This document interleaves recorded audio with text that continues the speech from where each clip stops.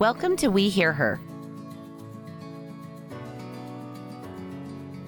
I am Erin Trenbeth Murray. And I am Jennifer Bean. We're here today with another amazing woman who's sharing her story and insights to lessons learned.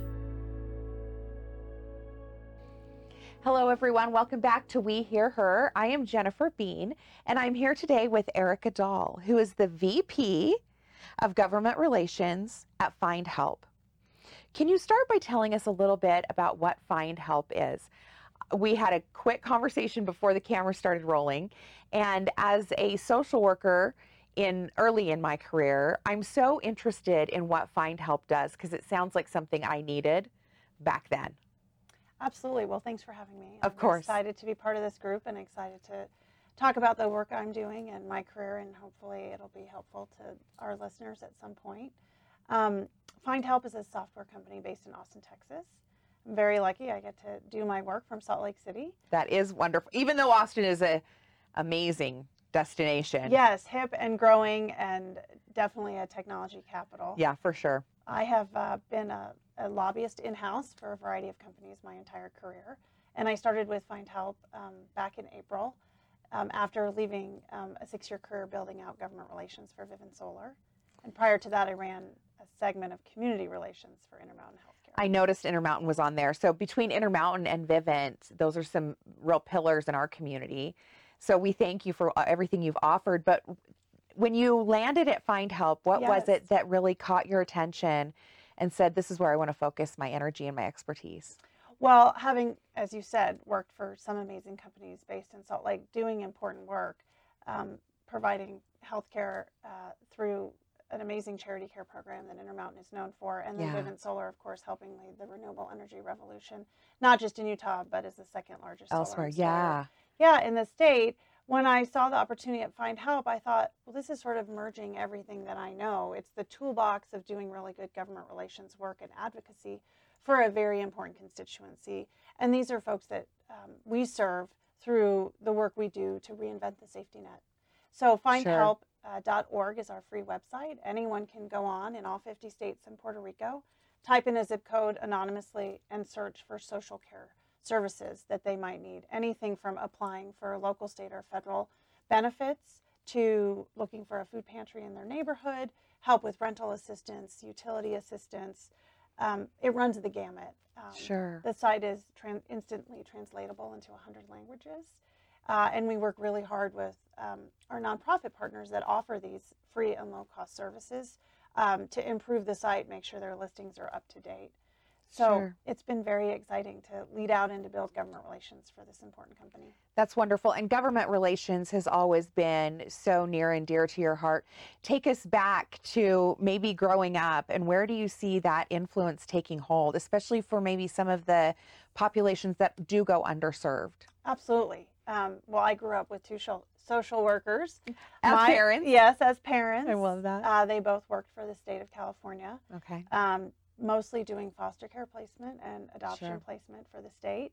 And so giving back and being aware of the needs of your community was always front and center in our home. Your home. And also political advocacy, especially my dad. And so we were very active politically in California in the 70s and 80s.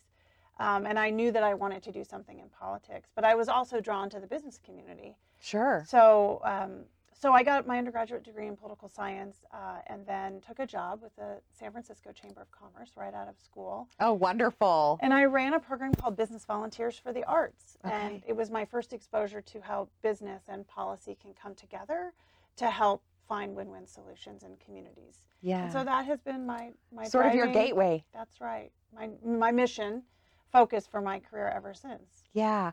When you think about where you are now with findhelp.org, and maybe even who you are as a mother and wife, what would you tell your younger self about what's to come on this journey? Well, we have a saying in my house recently that we all use because somebody said it to me sort of offhandedly. Yeah. And it has stuck with us. And so when one of us, I'm married and then I have 2 kids, when one of us is gripping a little too hard, on something, whether it's school or work or relationships or just time, Yeah. we look at each other and we say, "You're doing just fine, sweetheart." And so if I could tell myself that through different periods of change is hard, but it's necessary. And I'm very grateful at this stage in my life that change doesn't send me over the edge. I see change as an opportunity. Sure. A door to evolving to the next step. That's Meaning right. that maybe that last step is taken care of. I love the saying, "You're doing just fine, sweetheart." I tell it to my 11-year-old son, my 47-year-old I husband. got to meet your 11-year-old son He had last week. He had a great time. Did he have a good time? His nickname in our house is the mayor, because Oh, I love it. you can drop him in anywhere and he can navigate. I think he's At 11. He's just watched his parents and his older sister try new things and know that he'll be fine. Yeah. I gave him some background. My favorite part was I told him he would probably be the only guy there. And then there was another There was one other gentleman there, wasn't he? who I hired as a contract lobbyist, who I know very well and think very highly of. So it was a coming together of two of my most favorite guys. Oh, that's wonderful. That's wonderful. What do you like best about being a mother? Oh, now you're going to make me cry. Is this where the tears start I told to her flow? not to make me cry. I mean, I always knew I wanted to be a mom, but I have always been very focused on my career and being successful, my own level of success, doing what I want to do. And so, I was a single gal in San Francisco, where I'm from, where there just wasn't the pressure or the societal expectations to get married young. Right. And so in my mind, it was, well, 30, 35, we'll see where life takes us, but I have a plan. I'm going to go to college. I'm going to work before I go to graduate school, figure out what I want to do, which I'm very grateful that I took 3 years in between. I found the perfect graduate program for me. I went away to DC. I came back and I was going to settle in San Francisco, and I thought I knew the person I was going to settle with. You did, yeah. But after 7 years of, well, this is not going where I want, my clock started ticking and I had to make a hard decision. And my decision was that I need to go find my real partner in life. And I was lucky enough to find. How did you go about that? I said yes to every opportunity to meet people and to go on dates. Everybody got a date. I like that. I mean, unless there were extenuating circumstances that were like red flags going, no, say no. Yes. And I mean, I had a lovely 2 years of experiences. Researching. Well, I was just open to what came to me, and now I've watched a few lovely gentlemen that I dated over the years who've gone on to do really impressive, great things, and I just root for them. And I think I'm glad I said yes. They were not the yes, but I learned something from all of that. And so by the time I met Ben, I was really ready. And I didn't think Ben was ready because he was younger than I was, and he was from Salt Lake City.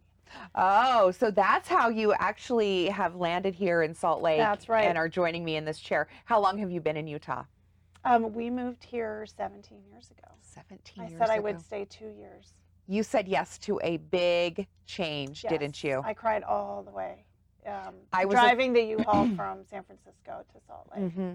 It was so different. And Ben left for college and said, I will never come back here. And then he had a life experience living all over the world and said, actually, it wasn't such a bad place to grow up. And I think I might want to settle here and raise a family and be close to the mountains. And, and I still have friends here and family. And so the 2 years has turned into, now it's our home. And we've had a really great experience. And my career here has exceeded my expectations. Oh, that's such wonderful news. I have that in common with you. When I was 25, I cried all the way from Heston, Kansas to, I think it was Sydney, Nebraska. Yeah. And I refused to talk to my husband because I didn't think that I'd really agreed to do this. Right.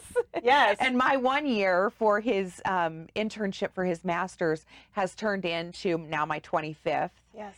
and putting down my roots here. There's a spell. It You can't look away, and when you do look away, the mountains and the scenery Yes. here are so captivating. You forget why you want to leave all over again. That's What's your right. favorite thing about raising your family here in Utah? Well, we're not living paycheck to paycheck, and I'm not worried. I mean, when I had the job change, it was, well, how long is this going to take? When Vivint Solar was acquired and I decided Yeah. not to go with the new company, take a package, I had some flexibility, but not forever.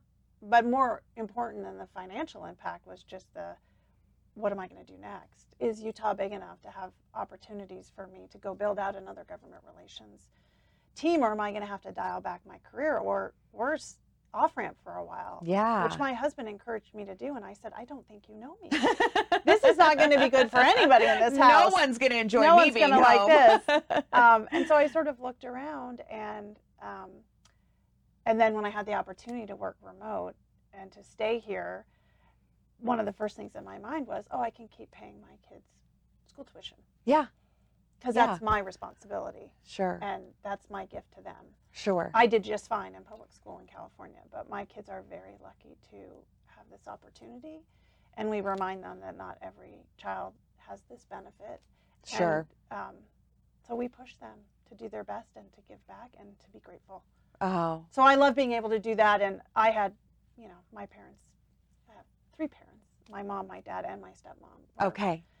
Big influences, obviously. Yeah, I was just going to ask you. It makes me think you sound like such a wonderful mentor to your children. I think sometimes that's a big part of what us moms do or try to do. Yes. Is do all of the things that we require of ourselves as mothers, but then if we can give the added bonus of being a mentor and a role model and an example of how to make choices and decisions That's and right.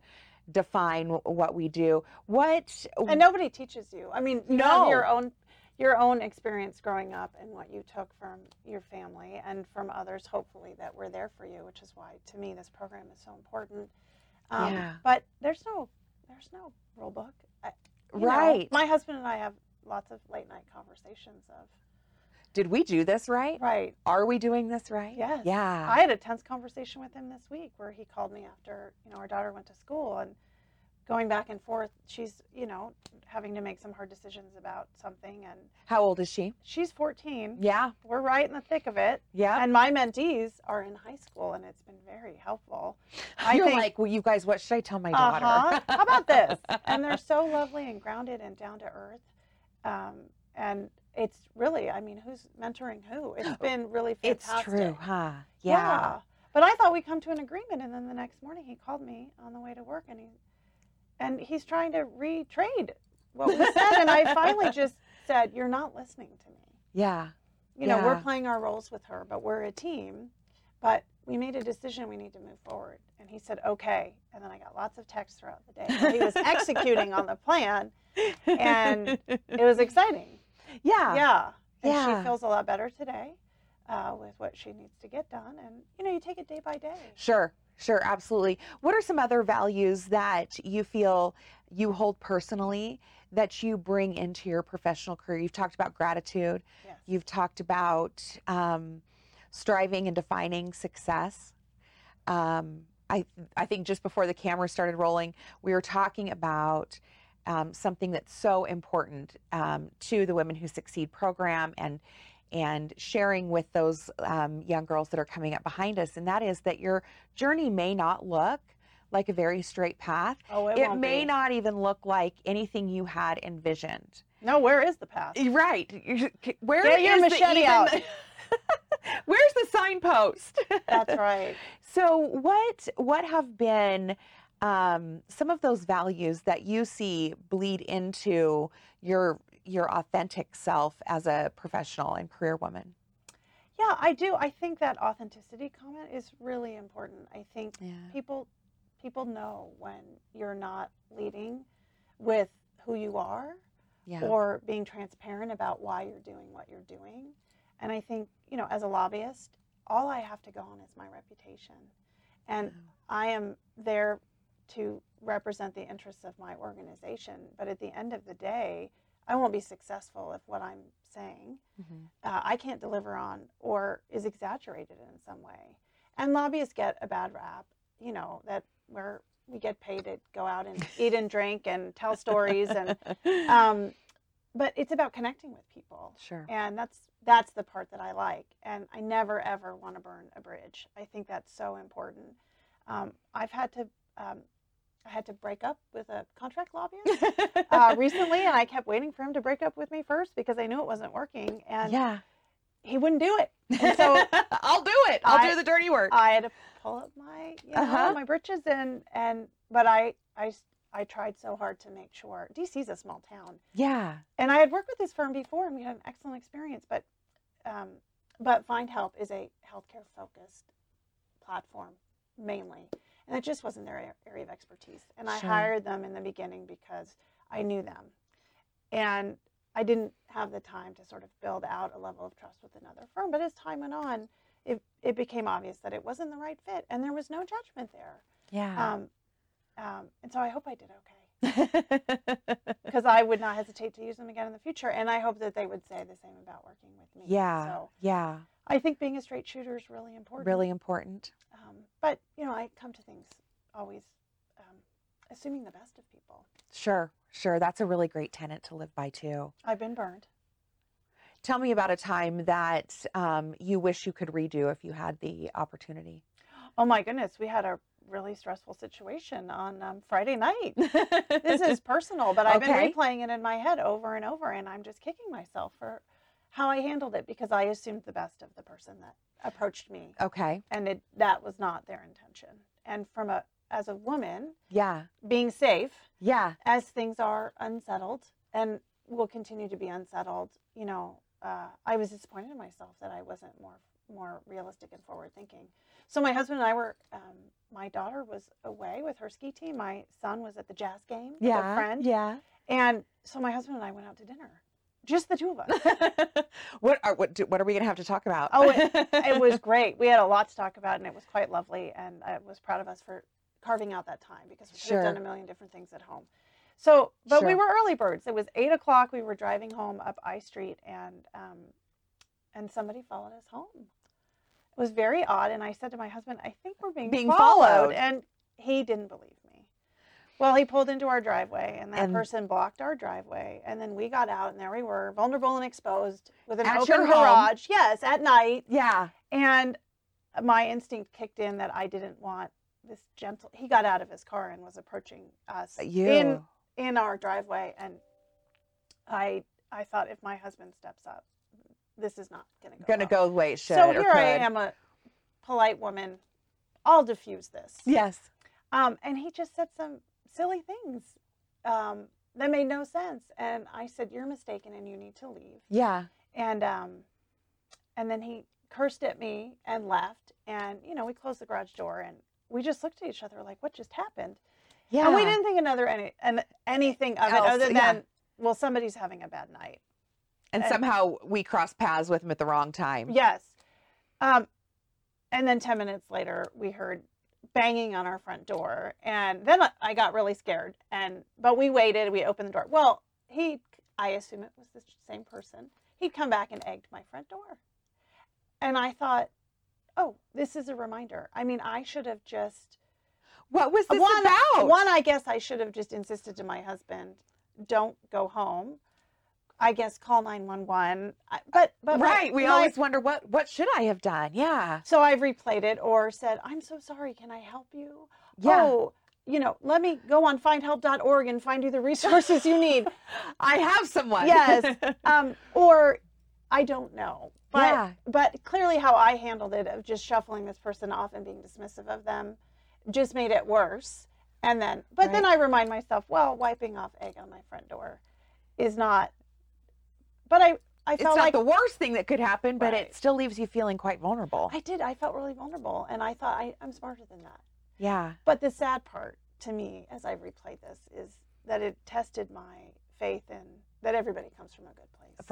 Because that's how I operate. Yeah. So when you come across that realization that maybe not everybody does operate like you do, right? What do you do? What do you do with that? I try to remind myself that the glass is half full and not half empty. safety. Yes. I just don't want to live my life like that. Right. So that was unfortunate. But at the end of the day, what was the real harm? Right. Just sort of to my ego that I wasn't smarter to have navigated and further antagonize somebody that. Yeah, and that brings up such an interesting point that I think we often do as women, think that someone else's response Yes. is rooted in how we handled the Correct. situation. This is all my fault. Right. We say that too much, Yes. don't we? 100%. Yeah. Yes. What are any final thoughts that you have for women of Utah that you would like to share with us? Well, we're fantastic. We are. And it was disheartening to see the headline in the Salt Lake Tribune recently Yes. that we still remain at the bottom for equity for women. And so I'm so proud of Women Who Succeed and the work that my fellow smart, dynamic, giving female professional community is doing every day in their jobs with their families and then making time to give back. Yes. And we just have to keep moving forward. That's another sort of mantra in our house. RFM, relentless You're forward doing- motion. Just go. RFM, what is it? Relentless forward motion. Yes. Just put your head down and go. And just go. Work Yes. hard. Just work hard and do your best. And that's all that you can do. Right. I love that. I think we'll end there. Thank you so much. RFM. RFM.